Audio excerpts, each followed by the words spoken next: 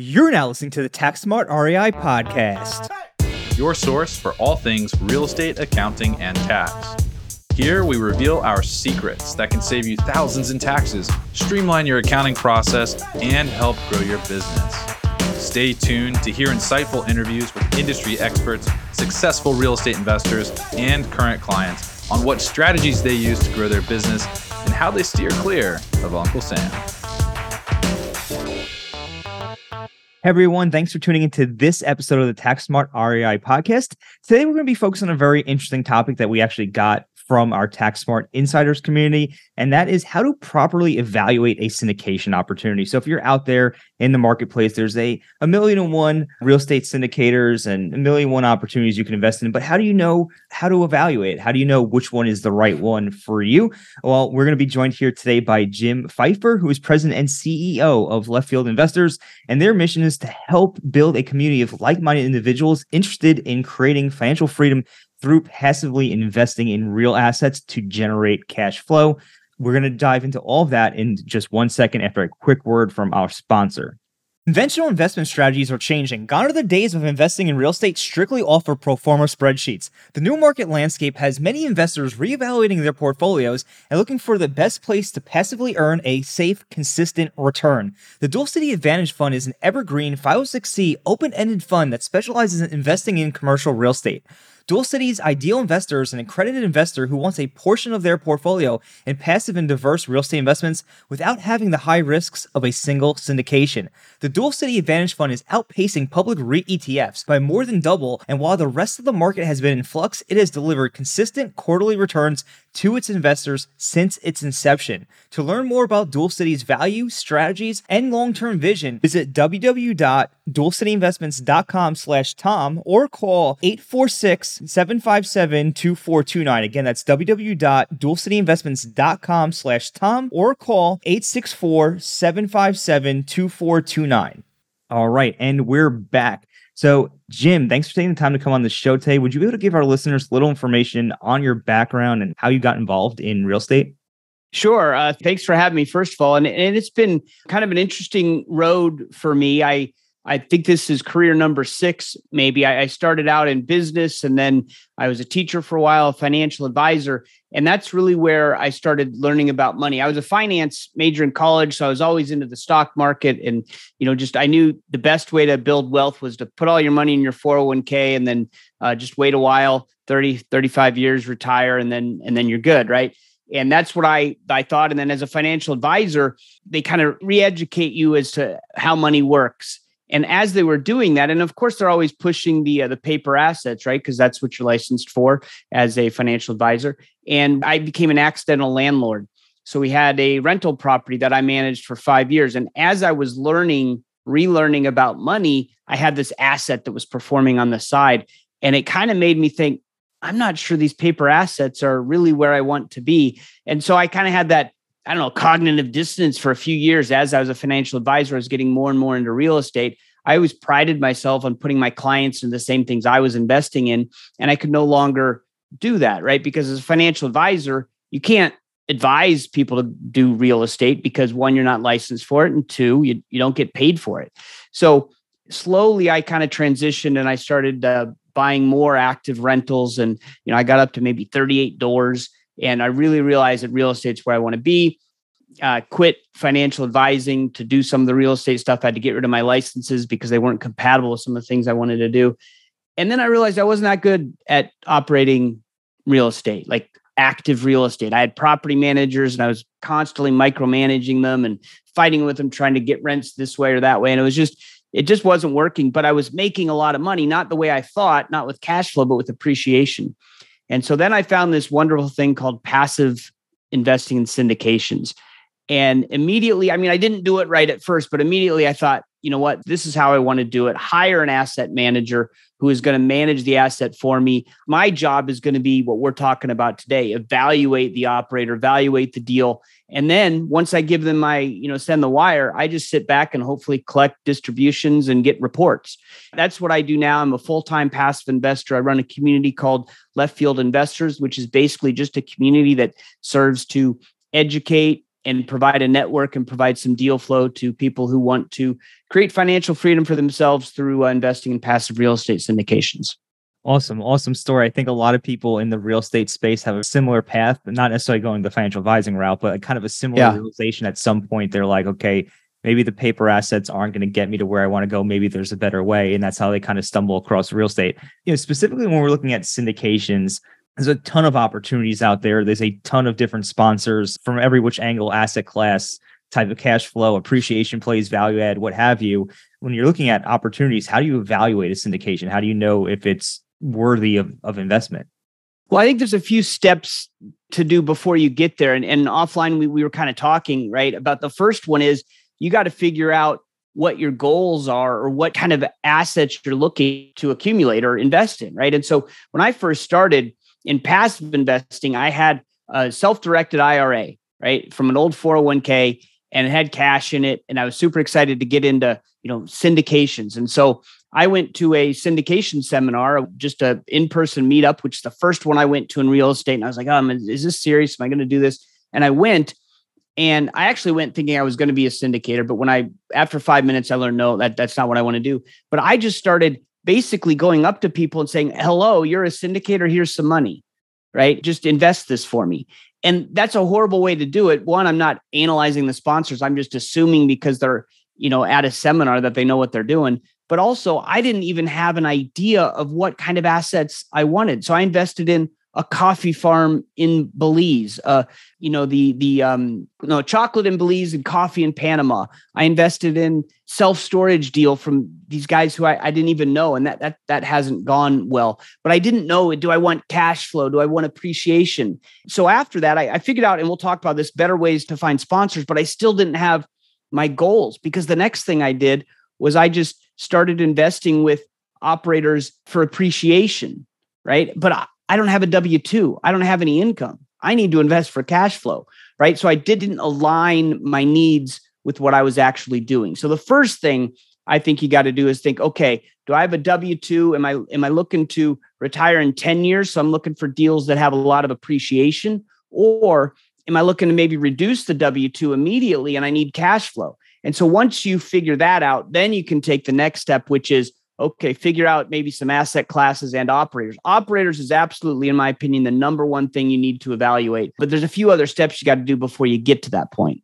Absolutely. I couldn't agree more. Just recently, I realized the importance of understanding, your own personal investment criteria and goals, because I had made an investment, right, in an opportunity that's probably going to do just fine. However, when I looked at the return profile for it and how it all worked, again, when I took a double take on it, I was like, maybe this is probably below certain standards that I would normally choose. And then another opportunity came up that actually met those standards. And I'm like, okay, now the capital is placed in this other opportunity, which will probably do just fine. I'm not worried about it performing.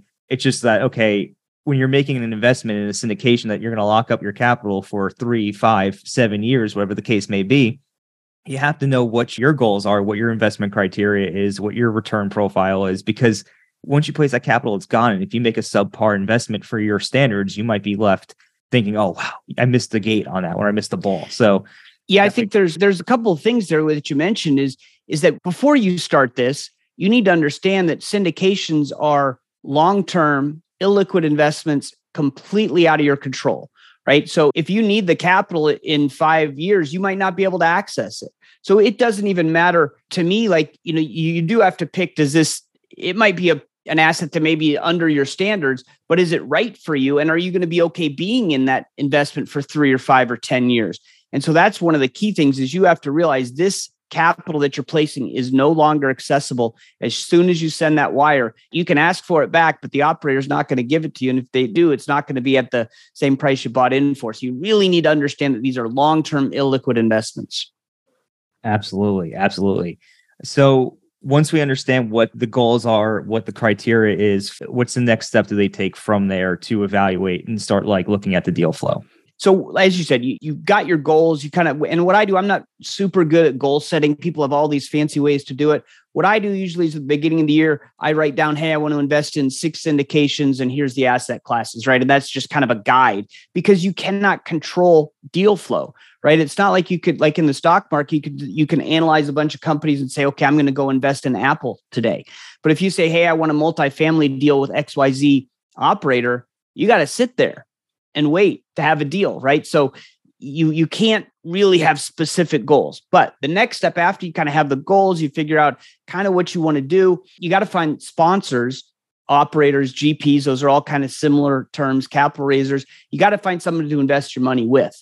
And to me, that is the most important decision you're going to make. And that's where the bulk of the evaluation goes. Because as people say, you can have a bad operator can mess up a good deal, and a good operator can maybe do okay on an okay deal or a poor deal. But if you have a bad operator, you're going to be struggling. And so the first thing you do is try to analyze and vet the operator. And people have a lot of different ways to do that. And I can kind of, if you like, I can kind of start with how I did it first and then how I do it now. So I kind of mentioned the way I did it. The very first way was go to a seminar, meet some people, and just start throwing money at them. Really bad way to do it. Some of those deals turned out okay. Some of those deals turned out not as well. And the self-storage deal is a disaster. So that's not a good way to do it. But it was an education for me. I learned, okay, don't just go to a seminar and assume that everybody's a quality operator. So then I started listening to a lot of podcasts, right? I started reading books. I started educating myself. And in these podcasts, I would hear an operator and then I would just call them up. And I'd talk to them for a half hour, and then maybe they'd have a deal they'd send to me and I'd evaluate it and look at it. And then maybe I'd talk to them again for 15 minutes or a half hour about the specific deal. So that was much better, but still I'm talking to someone for an hour, maybe total. And then I have to decide, am I going to wire them $50,000 or $100,000? I don't know them. I don't know if they're just an excellent marketer / podcaster, or are they an excellent asset manager? And there's no way I can know that, right? Again, these are long-term illiquid investments. So it's going to take a long time. If I invest today, I'm not going to know if I made the right decision for 3, 5, 10 years. So I had better results, interviewing people on the podcast and finding operators that way, but it was far from perfect. And so now that I have a community, at Left Field Investors, we have 1,800 people in our community. So now when I want to vet an operator, I'm not going to invest with an operator, a new operator, unless they're referred to me by somebody in my community who I know, like, and trust, who has already invested with them. And I don't mean they have to have invested with them and gone full cycle. I mean, they've invested with them long enough to see that, hey, the wire went somewhere and it worked, right? They got my capital. They invested it for me. That's number one. Number two, they're sending me regular communications, regular reports, or the other investor that referred me. They're sending them reports and they've gotten distributions. Then I still do all the same analysis, which we can talk about, but I'm starting from a place of trust, right? I trust this person. They trust the operator, trust transfers. And so that's why as we talk, you'll find that I'm all about community. I believe that the only way to be successful as a passive investor is to be part of some community, because you can't walk out your front door and talk to your neighbors and family and say, hey, I'm investing in real estate syndications. What do you think about that? They're going to think you're crazy. Why aren't you putting all your money in your 401k? Right? So having a community gives you the ability to test sponsors, because now we have 1,800 people in this community. There's thousands of sponsors that everybody knows. And there's the good ones, the bad ones, and the ones in between. And we just share information. So it is really a huge advantage. Now, you still have to do all your due diligence. You can't just rely on the community to do everything for you, but it's a great jumping off point. Do you team up with people in your community and go in as a group? Yeah, so we do that through this company called TribeVest. They're really a great partner of ours. What we do, we evaluate deals together, but we can also commingle our equity or our capital, pool it together in an LLC and invest in multiple different deals. Or what we also do is TribeVest has a feature called an open tribe, which it'll be a single purpose entity for one operator. Let's say an operator has a cutoff of $1 million, where you get a higher pref and higher returns. Well, I'm not going to invest $1 million in one single deal. But if I get all the community members together and we get $1 million together and we invest through this single purpose entity, then we can get those higher returns. So that's definitely part of it. Do you have to have any sort of licensing requirements since you're the leader of the community, or does that expose you to any risk? We've gone around and around on that, and it really depends on who you talk to. But we've talked to several attorneys and SEC attorneys as well. And the way that TribeVest does it is it's on their platform. So every decision has to be voted on by all members. So there's no one that's active and then a bunch of people that are passive. So technically it's not a syndication. It's an investment club, I guess is how you would categorize it. So we don't think there's those SEC issues there, but everyone needs to obviously do their own due diligence and come to that determination. That's really interesting. All right. Well, thanks for answering that about your community. So circling back on the investment criteria, I think you brought up a lot of really good points. I think that you can go to these conferences and kind of get like swept up in the excitement of the conference. And when people are there speaking or sponsoring, it's almost as if the event organizers are endorsing those speakers and sponsors. And I don't think that's like necessarily intentional, but that's what you can feel whenever you go to these types of things. So I totally understand the, I met this amazing sponsor at this conference and talked to him for 15 minutes and gave him $50,000, and it hasn't gone very well because we've seen that over the span of our existence here as CPAs. Just, people that are great at marketing and raising capital aren't necessarily great at operating deals and businesses. So you do have to be careful there. But the other thing that I really liked what you said is you ask your community members, or if somebody gives you a referral, you're asking about the ongoing communication. And it doesn't necessarily need to be somebody that went full cycle, like you said, but how professional are they running their shop? And not to, make a plug for our accounting services, but the reality is that if they don't have an accounting team, whether outsourced or just in-house, they're not going to be managing your money effectively. So, and it's something that we've seen as well, like especially a handful of years ago when everybody was seemingly taking these like guru how to raise capital, seminars and stuff. And they would come to us and they would say, I just raised $10 million. And what are your fees for this? And we'd be like, $20,000 between accounting and tax preparation. And they would go, well, my budget's $800. We literally had that conversation multiple times. And finally I was like, where are you getting this information from? And they told me where it was coming from. And I was like, okay, now this is making sense. So it's just like, do you really want to invest with the person that's not going to treat your money very professionally? And so that's what I've learned being on this side of the coin. I haven't made an LP investment yet because I've seen just like behind the curtains of like just how poorly a lot of this stuff is managed.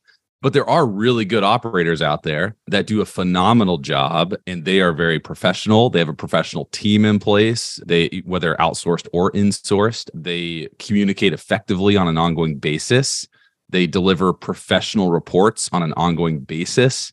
If something's going wrong, they let you know immediately. They don't wait.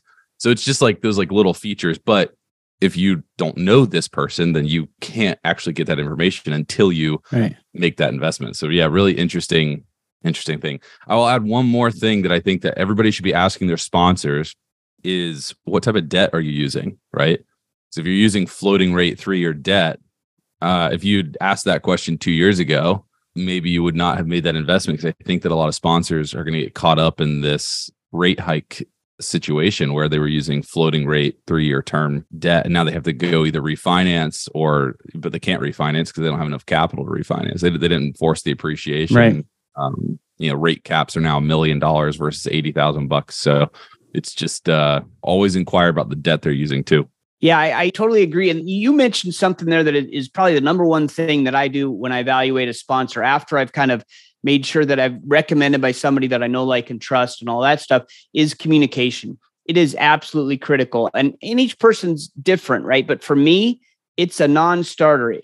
I need to know, and I test it before I send you a wire, because if you're not going to communicate with me before I've wired you $100,000, what makes me think you're going to communicate with me after you have my money? So I test that. And we have some tools that we use to analyze the deal. And that provides us with a bunch of questions then I can ask. So what I do when I first see a deal is I send them an email with 6 or 7 questions about their deal. And I'm testing them. I want to see how you respond. Not only how, but how quickly, right? You need to respond to me within a reasonable amount of time, usually 24 hours, or have a reason why you didn't. And it has to be a quality response. I don't want you to respond and say, yeah, we covered that in our webinar. Yeah, I know. I already watched the webinar. Now I'm testing you to see if you know your deal. So I'm expecting questions to be answered. And then even if you answer all my questions, I'll probably just reply and ask one more, even if I don't have a question, just to see, are you going to get annoyed with me? Because sometimes I'm a little high maintenance. are you going to continue the dialogue? And if they're good to go, then yeah, I'm in, and I'll take the evaluation another step. But if in that process you're not responding, or your responses aren't professional, as you said, or you're just kind of blowing it off, then I'm moving on, because there are thousands of operators out there. And I heard on another podcast, I don't know if the numbers are accurate, but 70% of the people out there syndicating deals right now have only been doing it for 3 years.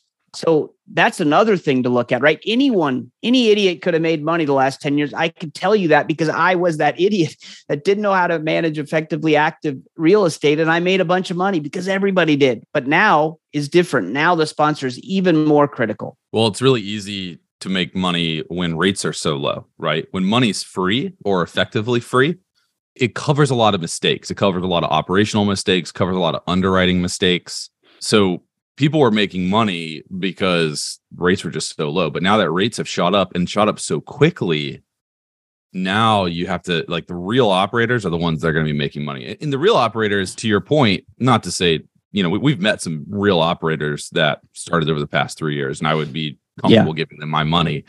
But those are few and far between in the sea of all the operators.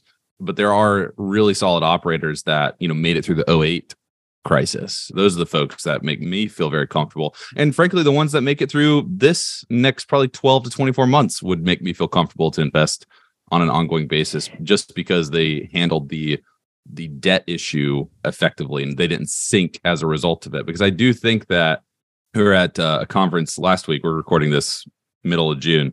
So we were at a multifamily conference last week, and we were talking to a bunch of people, and there is a looming crisis here in multifamily real estate. We're actually going to have JC Castillo on to talk about that here in an upcoming episode. But that whole interest rates coming up, like, if these operators are new and they bought multifamily property in the past handful of years, and they used a lot of them used bridge debt to be competitive. Well, that bridge debt is, a 3-year term. So when does 3 years end? It ends in 2024 for a lot of these people. Right. And so the question is, okay, how do you get out of the property then? Because your payments are like doubling. Your rate cap has gone from, like I said, $80,000 to now $1 million. A lot of banks are forcing these operators now to escrow for that. So overnight, your escrow goes to $80K a month. And now you don't have any money for CapEx. So now you can't run your value add plan, meaning that you can't force the appreciation. And since the rates are all up, all of our values are down anyway, you've got these operators that are kind of stuck. It's like, well, I can't refi because there's no equity. I can't sell because then I'd be out of pocket. Like, I would have to put probably more money up. So my options are do a capital call or give the keys back to the bank and just walk away from the deal. So anyway, through this conference, a lot of people are thinking that there's just going to be a lot of loan modifications coming up, which would be best case, I think, for a lot of these people.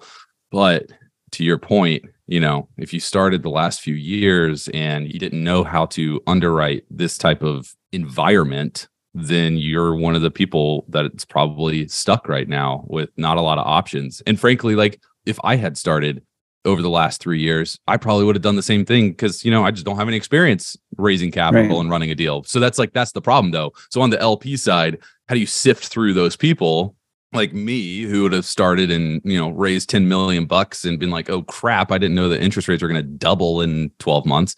How do you sift through those people and then identify the solid operators? Yeah, that's the challenge, right? And you mentioned it. If you go back, someone who made it through 2008, then they've been through the cycles. But the thing is that the tax laws hadn't changed, as you guys know better than I do. Syndications were a thing, but they weren't as accessible. So there aren't as many of those people out there. And then you have all these new people doing it. And I'm not, cracking on the new people, just like you're not. Like, there are some out there that are excellent. And so you don't want to just say, I'm only going to invest with someone who started before 2008. You got to be a little bit more precise than that. And that's why, it's so critical to engage with them. You're going to invest $50,000. It is not unreasonable to meet with them face to face first, right? Now, I haven't done that with everybody, and the pandemic got in the way. But, to go to these conferences is where you meet these people, and you can tell a lot. Just shaking someone's hand and really getting to know them a little bit over a drink or a coffee or whatever, it makes a difference. We're so much into Zoom and all of this, which has been immensely helpful. But just getting to know someone gives you some confidence that, oh, I'm sending my money somewhere and it's going to be managed effectively, right? And you mentioned it. LPs that are in these situations now, there's nothing you can do except try to evaluate whether it makes sense to participate in the capital call if it comes. Other than that, you're just kind of sitting and hoping because you made all your evaluations up front and there's nothing you can do now. And so the only comfort you get is if you chose an operator who is good at communicating and can tell you, hey, here's what we're doing. Because for me, if you're going to give me a capital call or give me bad news, if you've been communicating effectively the whole time, I can understand that, right? And I think also managing expectations.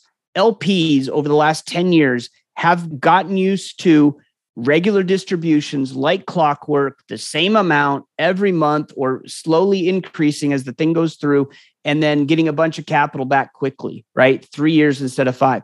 That's not what's going to happen anymore. There's going to be some deals that you put money in with an operator that you know is a good operator, and that deal is not going to go to pro forma. It's going to be less. They're going to withhold distributions. They're not going to hit their numbers.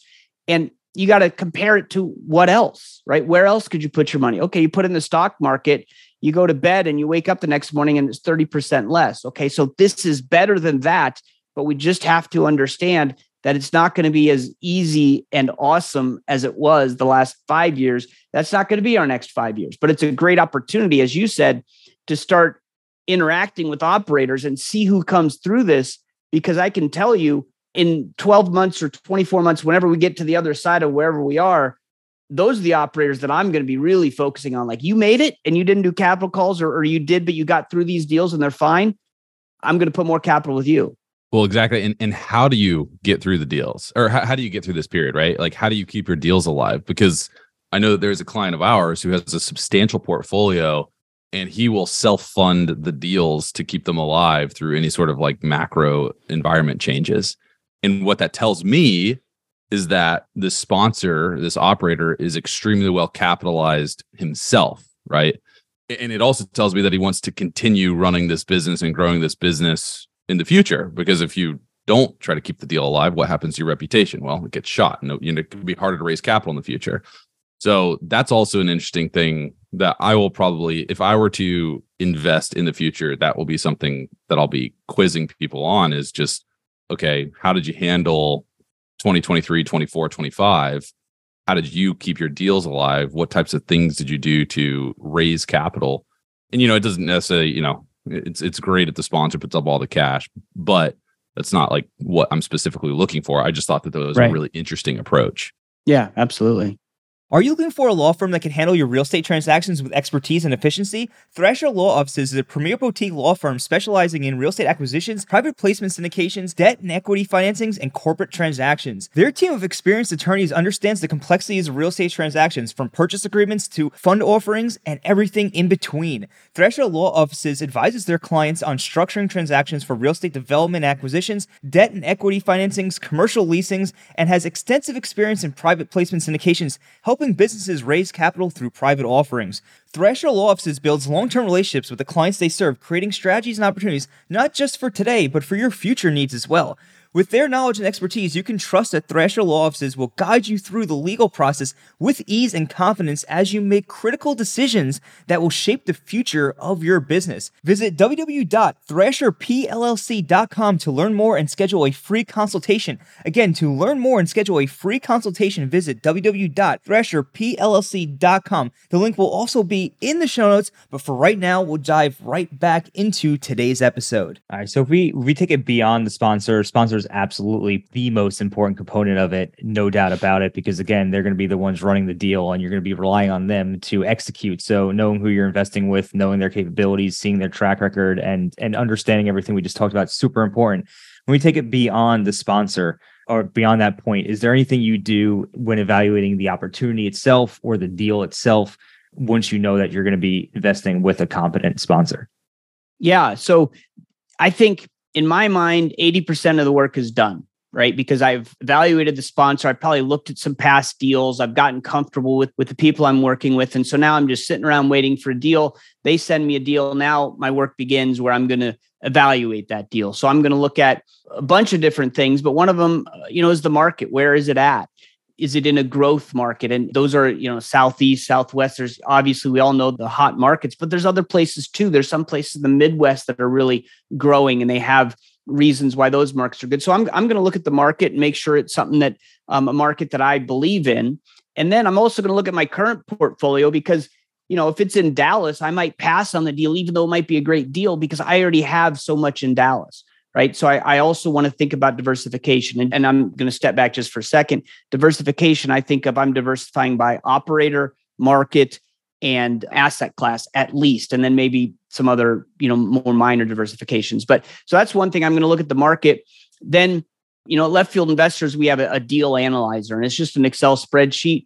And we take the financials that the operator sends us and we throw those in the spreadsheet. And I'm looking at a few things, and I think that the more deals you look at, you kind of figure out what are important metrics to you. So, one of those, and some of them are just small things, right? But taxes, I always look at the taxes. And the only thing I'm really looking for is what the taxes are now and what you have in the pro forma. Because if you just use the same number, you're understating it. And that's sometimes where an operator can kind of slip up intentionally or not is, usually once these deals sell, depending on the state you're in, the auditor then reevaluates and your taxes go up because the value of the property went up. So I always just look at that as a little check. I also look at vacancy, economic vacancy, because when I was an active investor, I just put vacancy at 5% for everything. Well, vacancy and economic vacancy are different. Economic vacancy includes some other metrics like loss to lease and delinquency and things like that. So it should be higher than 5%, maybe 8%, maybe 10%, maybe 12%, depends on the market, the type of asset and all that stuff. But I just want to make sure that it's reasonable because if it's just 5%, doesn't mean I'm not going to invest, but I want to understand. That's going to be my question. Why is economic vacancy only 5%? So those are some of the things that I'm looking for. And I think, that's why I like this deal analyzer tool we use. But however you come up with it, you're going to come up with 3, 4, 5 things that you look for in every deal that kind of say, that's going to be something I'm really going to pay attention to. But the other thing is, I don't want to, and I am not going to re-underwrite this deal as the operator does, right? That's their job. I've already vetted them. I've already said, yes, I think they're quality. I'm good to go. So I am just going to look at the deal, make sure it makes sense to me, make sure that, I'm going to look at there's the documents, right? I'm not going to read the whole PPM, the private placement memorandum, but I'm going to check the executive summary of the opportunity they sent and make sure that the payouts, the waterfall, the pref, the back-end split, all that matches what the actual PPM and operating agreements say, right? So I'm going to do some spot checks of things like that, but I am not the kind of person that's going to dig in and underwrite the deal as if I'm going to operate it because I'm not. I'm hiring somebody else. One other thing I look at is the property management. I know some people think, hey, you got to be vertically integrated and they have to own their own property management. Maybe. I'm fine either way, but I want to know, what the property manager is doing, what the responsibilities are, the rates they're charging, and how that relationship works and what other properties they might be managing in the area. So those are just some of the things that I look for. That's awesome. I think it's a lot of things that some people overlook when looking at opportunities. So I think there's some key writer downers for some people probably listening. Please don't do it while you're driving. But, when it comes to taxes, right? So we are the Tax Smart REI podcast. And I know with a lot of private investments, there are tax implications that are a consideration when making the investment. How big of a component is that for you when you're looking at a deal? Does it always have to be tax advantaged, or are you agnostic, or kind of how do you look at the tax aspects of investing in limited partnership opportunities? That's a great question. Taxes, and you guys know this much better than I do, are the number one eroder of your wealth, right? There is nothing bigger than taxes. If you can reduce, eliminate, defer taxes legally, of course, you're going to be much better off. So it's a huge component for me.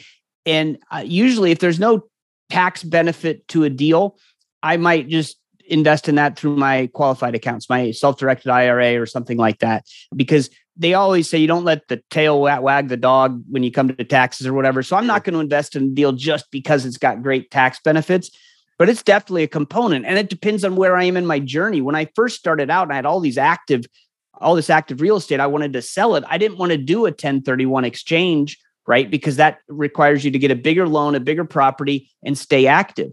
So I did what my CPA calls the lazy 1031, in which other CPAs don't like that term because it's not at all lazy 1031. But basically, I think we coined that. That's BS. Oh, really? He thinks he did. So I'll put you guys together and you can fight about it.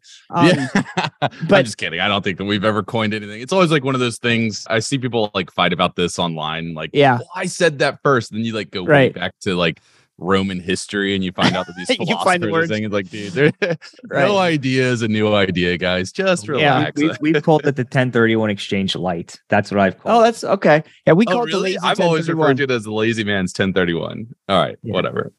Well, whatever it is, it's effective. And I was able to sell all of my active real estate without paying the tax on it using this strategy. And for that specific event, I found an operator that did cost segregations and bonus depreciation really well. Like, you invest 50 grand and we had between 40 and one of them was even $55,000 of loss in year one, which allows you to offset, the cash flow, or in my case, offset the sales from the active property. So I'm a huge fan of that, but I'm not going to invest in a deal just for the tax benefits.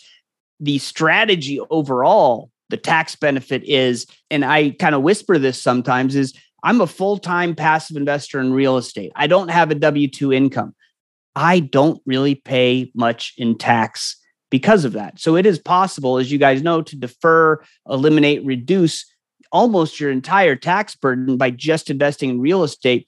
So for me, because I diversify in so many different ways, the tax benefits kind of just come along with it. I don't focus on them because I know I'm getting them because I have such a big chunk of passive loss stacked up. It's going to take me a while to unwind that, because what happens is anytime you invest in a new LP deal, let's use 100 grand, for example, and let's say you get a 7% preferred return. So you're getting 7 grand a year.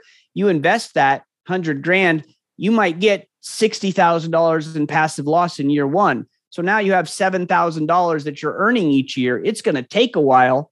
I don't know, 9 years before you have to pay tax on those gains. And I'm simplifying things, I'm sure, and you guys understand tax way better than I do, but that's kind of how I look at it. So I don't do it specifically, but yes, the entire strategy of mine is to legally avoid taxes.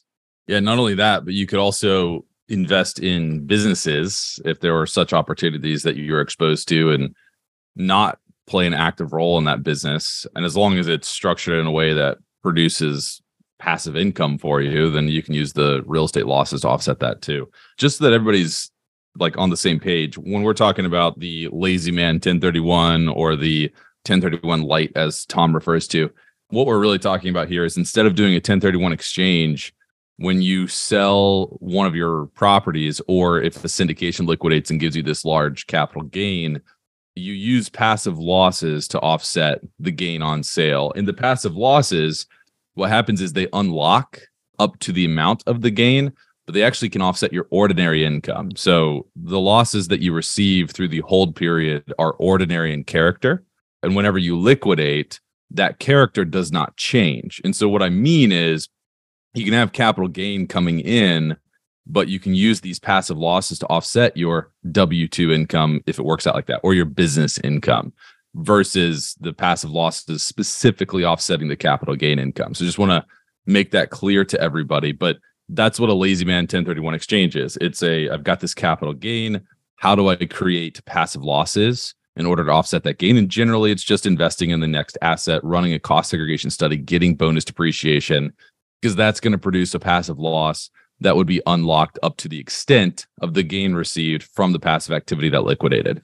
Well, let me ask you a question. I know this is your podcast. I'm not supposed to ask the questions, but what do you think the effect of going from 100% bonus depreciation and, knocking off 20% every year, how is that going to affect the lazy 1031? Because my understanding from talking to some other CPAs was when we had 100% bonus depreciation, there was really no purpose to do a real 1031 exchange, right? Because there's so many hoops you got to jump through. It's so complicated when you can do it just this easy way. Is that still going to be possible? Or because bonus depreciation is being reduced, is that going to cause problems?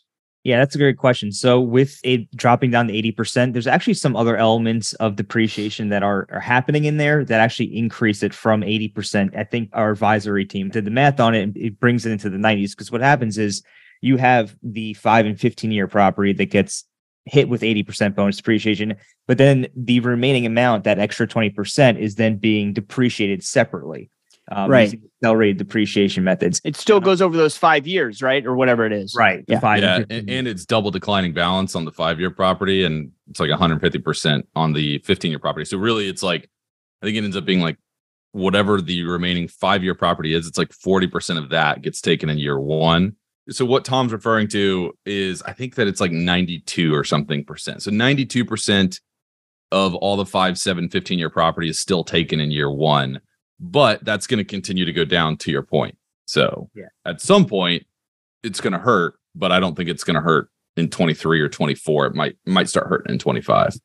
Right. And, something's really interesting. There's actually a proposed bill out there that was introduced recently where they actually want to extend 100% bonus depreciation from 2023 all the way through 2026. That's, I think, the Build It in America Act that was introduced by the House. So we'll see if that actually passes. If it does, it appears it'll be retroactive. So in other words, there won't be 80% bonus depreciation. It would just be 100% this year. And that would be nice. But the point is, to answer your question with 80%, it's still quite powerful because of the accelerated depreciation of that 5 and 15-year property, that other 20%, as well as the actual building itself being 27.5 or 39 years in the case of residential. 27.5 for residential, 39 for commercial. It still creeps up to about 92. But as it starts dropping down to 60, 40, 20%, assuming this bill is not passed, it's going to get weaker and weaker. The power of that strategy will get weaker and weaker as it phases out.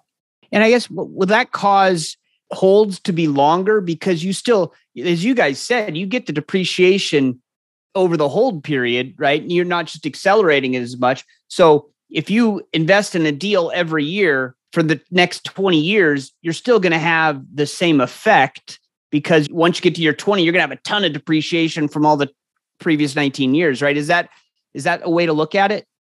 I'm not really sure. I don't think that it's going to extend the deals. I just think that it's going to reduce people's after-tax IRR, because the reality is that once I force the appreciation on a deal through my value add strategy, the IRR essentially starts decaying, because there's not, like, I've already maximized my value, right? And so if I continue to hold year after year after year, then from a net present value perspective, I'm reducing the overall value that investment decision was. So I don't know. I think that it's just going to be on an after-tax basis, the overall IRR is smaller, because what's really happening here is, like, bonus depreciation allows you to extract the tax benefits today and redeploy them today. So in effect, your portfolio IRR increases because you can compound it faster. So I just think that people will compound slower. Okay. All right. I'll hand the podcast back to you now. Sorry about that. I'm just curious about those items. Question. It's a really good question. No, these are important questions for sure. So we kind of covered a lot today, from evaluating your own criteria down from the sponsor all the way to the opportunities themselves and the tax implications. Is there anything else that we've not covered that investors should be considering when looking at these types of opportunities? I think, and again, this sounds repetitive probably, but I really think the biggest benefit you can get to becoming, or the biggest thing that will increase your knowledge and help you become a better investor, is a community. And, I say that I lead a community, so that's kind of self-serving, but it doesn't have to be left field investors. I strongly believe that, you find a community that is a culture that fits your personality, and you will gain so much through that, because there's no place else to go to talk about this. Financial advisors can't help you because they're not licensed. They don't make money off of this. So how do you learn? You could dive into a book or dive into a podcast, but if you dive into a community, you're going to get the benefit of all the other people in that community, be able to learn from them. And so that's my number one recommendation. Then you'll be able to take all the steps that we talked about today to figuring out, what asset classes you want to get into. How do you evaluate a sponsor? How do you evaluate the deal? How do the taxes work? All of that comes after you have some education. And so that's why I'm a big believer in using a community. Absolutely. Couldn't agree more. Where could listeners, if they wanted to learn more about Left Field, or perhaps, become a member of Left Field, how could they go about doing something like that? There's a couple ways. You can go to our website, leftfieldinvestors.com. There's a button up top that says, I think, community or join, and you can just jump in and join. We have a paid membership, but there's also a free version if you want to test it out first. People can also reach out to me directly. Jim@leftfieldinvestors.com is my email. I spend a large part of my day just talking to community members. And I love doing that, because even if you're someone that new who's never invested, or you've invested in 100 deals, I learned something from every one of those interactions. So love to talk to our community members, so you can reach out that way. We love to meet new people and bring them into our community. Absolutely. And I'm in there. I'm answering tax questions from time to time. What's really interesting, though, before we wrap up, we're going to drop all of that in the show notes. Before we wrap up, we have our own Tax Smart Insiders community. It's a community centered around tax. We basically help people reduce taxes, get clarity on taxes. We're going to have some really exciting things coming up for limited partners, because we get a lot of questions around, like, how does this work for limited partners? So we have some exciting things coming up over the next few months in there. So if you want to check that out, stay tuned. You'll want to join our Facebook group, www.facebook.com/group/taxsmartinvestors. So you could stay up to date. And if you want to become an insider early, you can always go to www.taxsmartinvestors.com/insiders and join the community there. So Jim, I want to thank you so much for joining us on the podcast today. A wealth of knowledge. Really excited that we were able to break all of that down. Any final words before we wrap up today?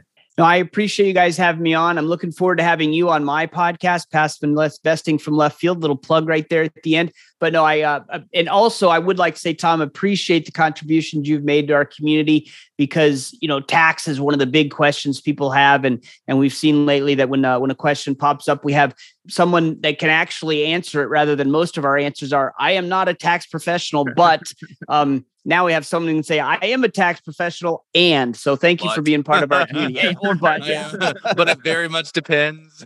Yeah, exactly. Exactly. So I appreciate being on. Absolutely. All right. So that's all for today. We'll catch everybody in the next episode of Tax Smart REI. Thanks for listening to today's show. If you enjoyed the show, please find us on iTunes and leave us a review. You can also email us at contact@therealestatecpa.com with any feedback or topic suggestions. We are always taking on new clients, and with the new tax laws in play, you really don't want to navigate this alone. Let us help you save money on taxes with your accounting and CFO needs. To become a client, navigate to our client page at therealestatecpa.com and fill out a web form with as much detail about your situation as possible. Thanks so much for listening. Have a great rest of your week.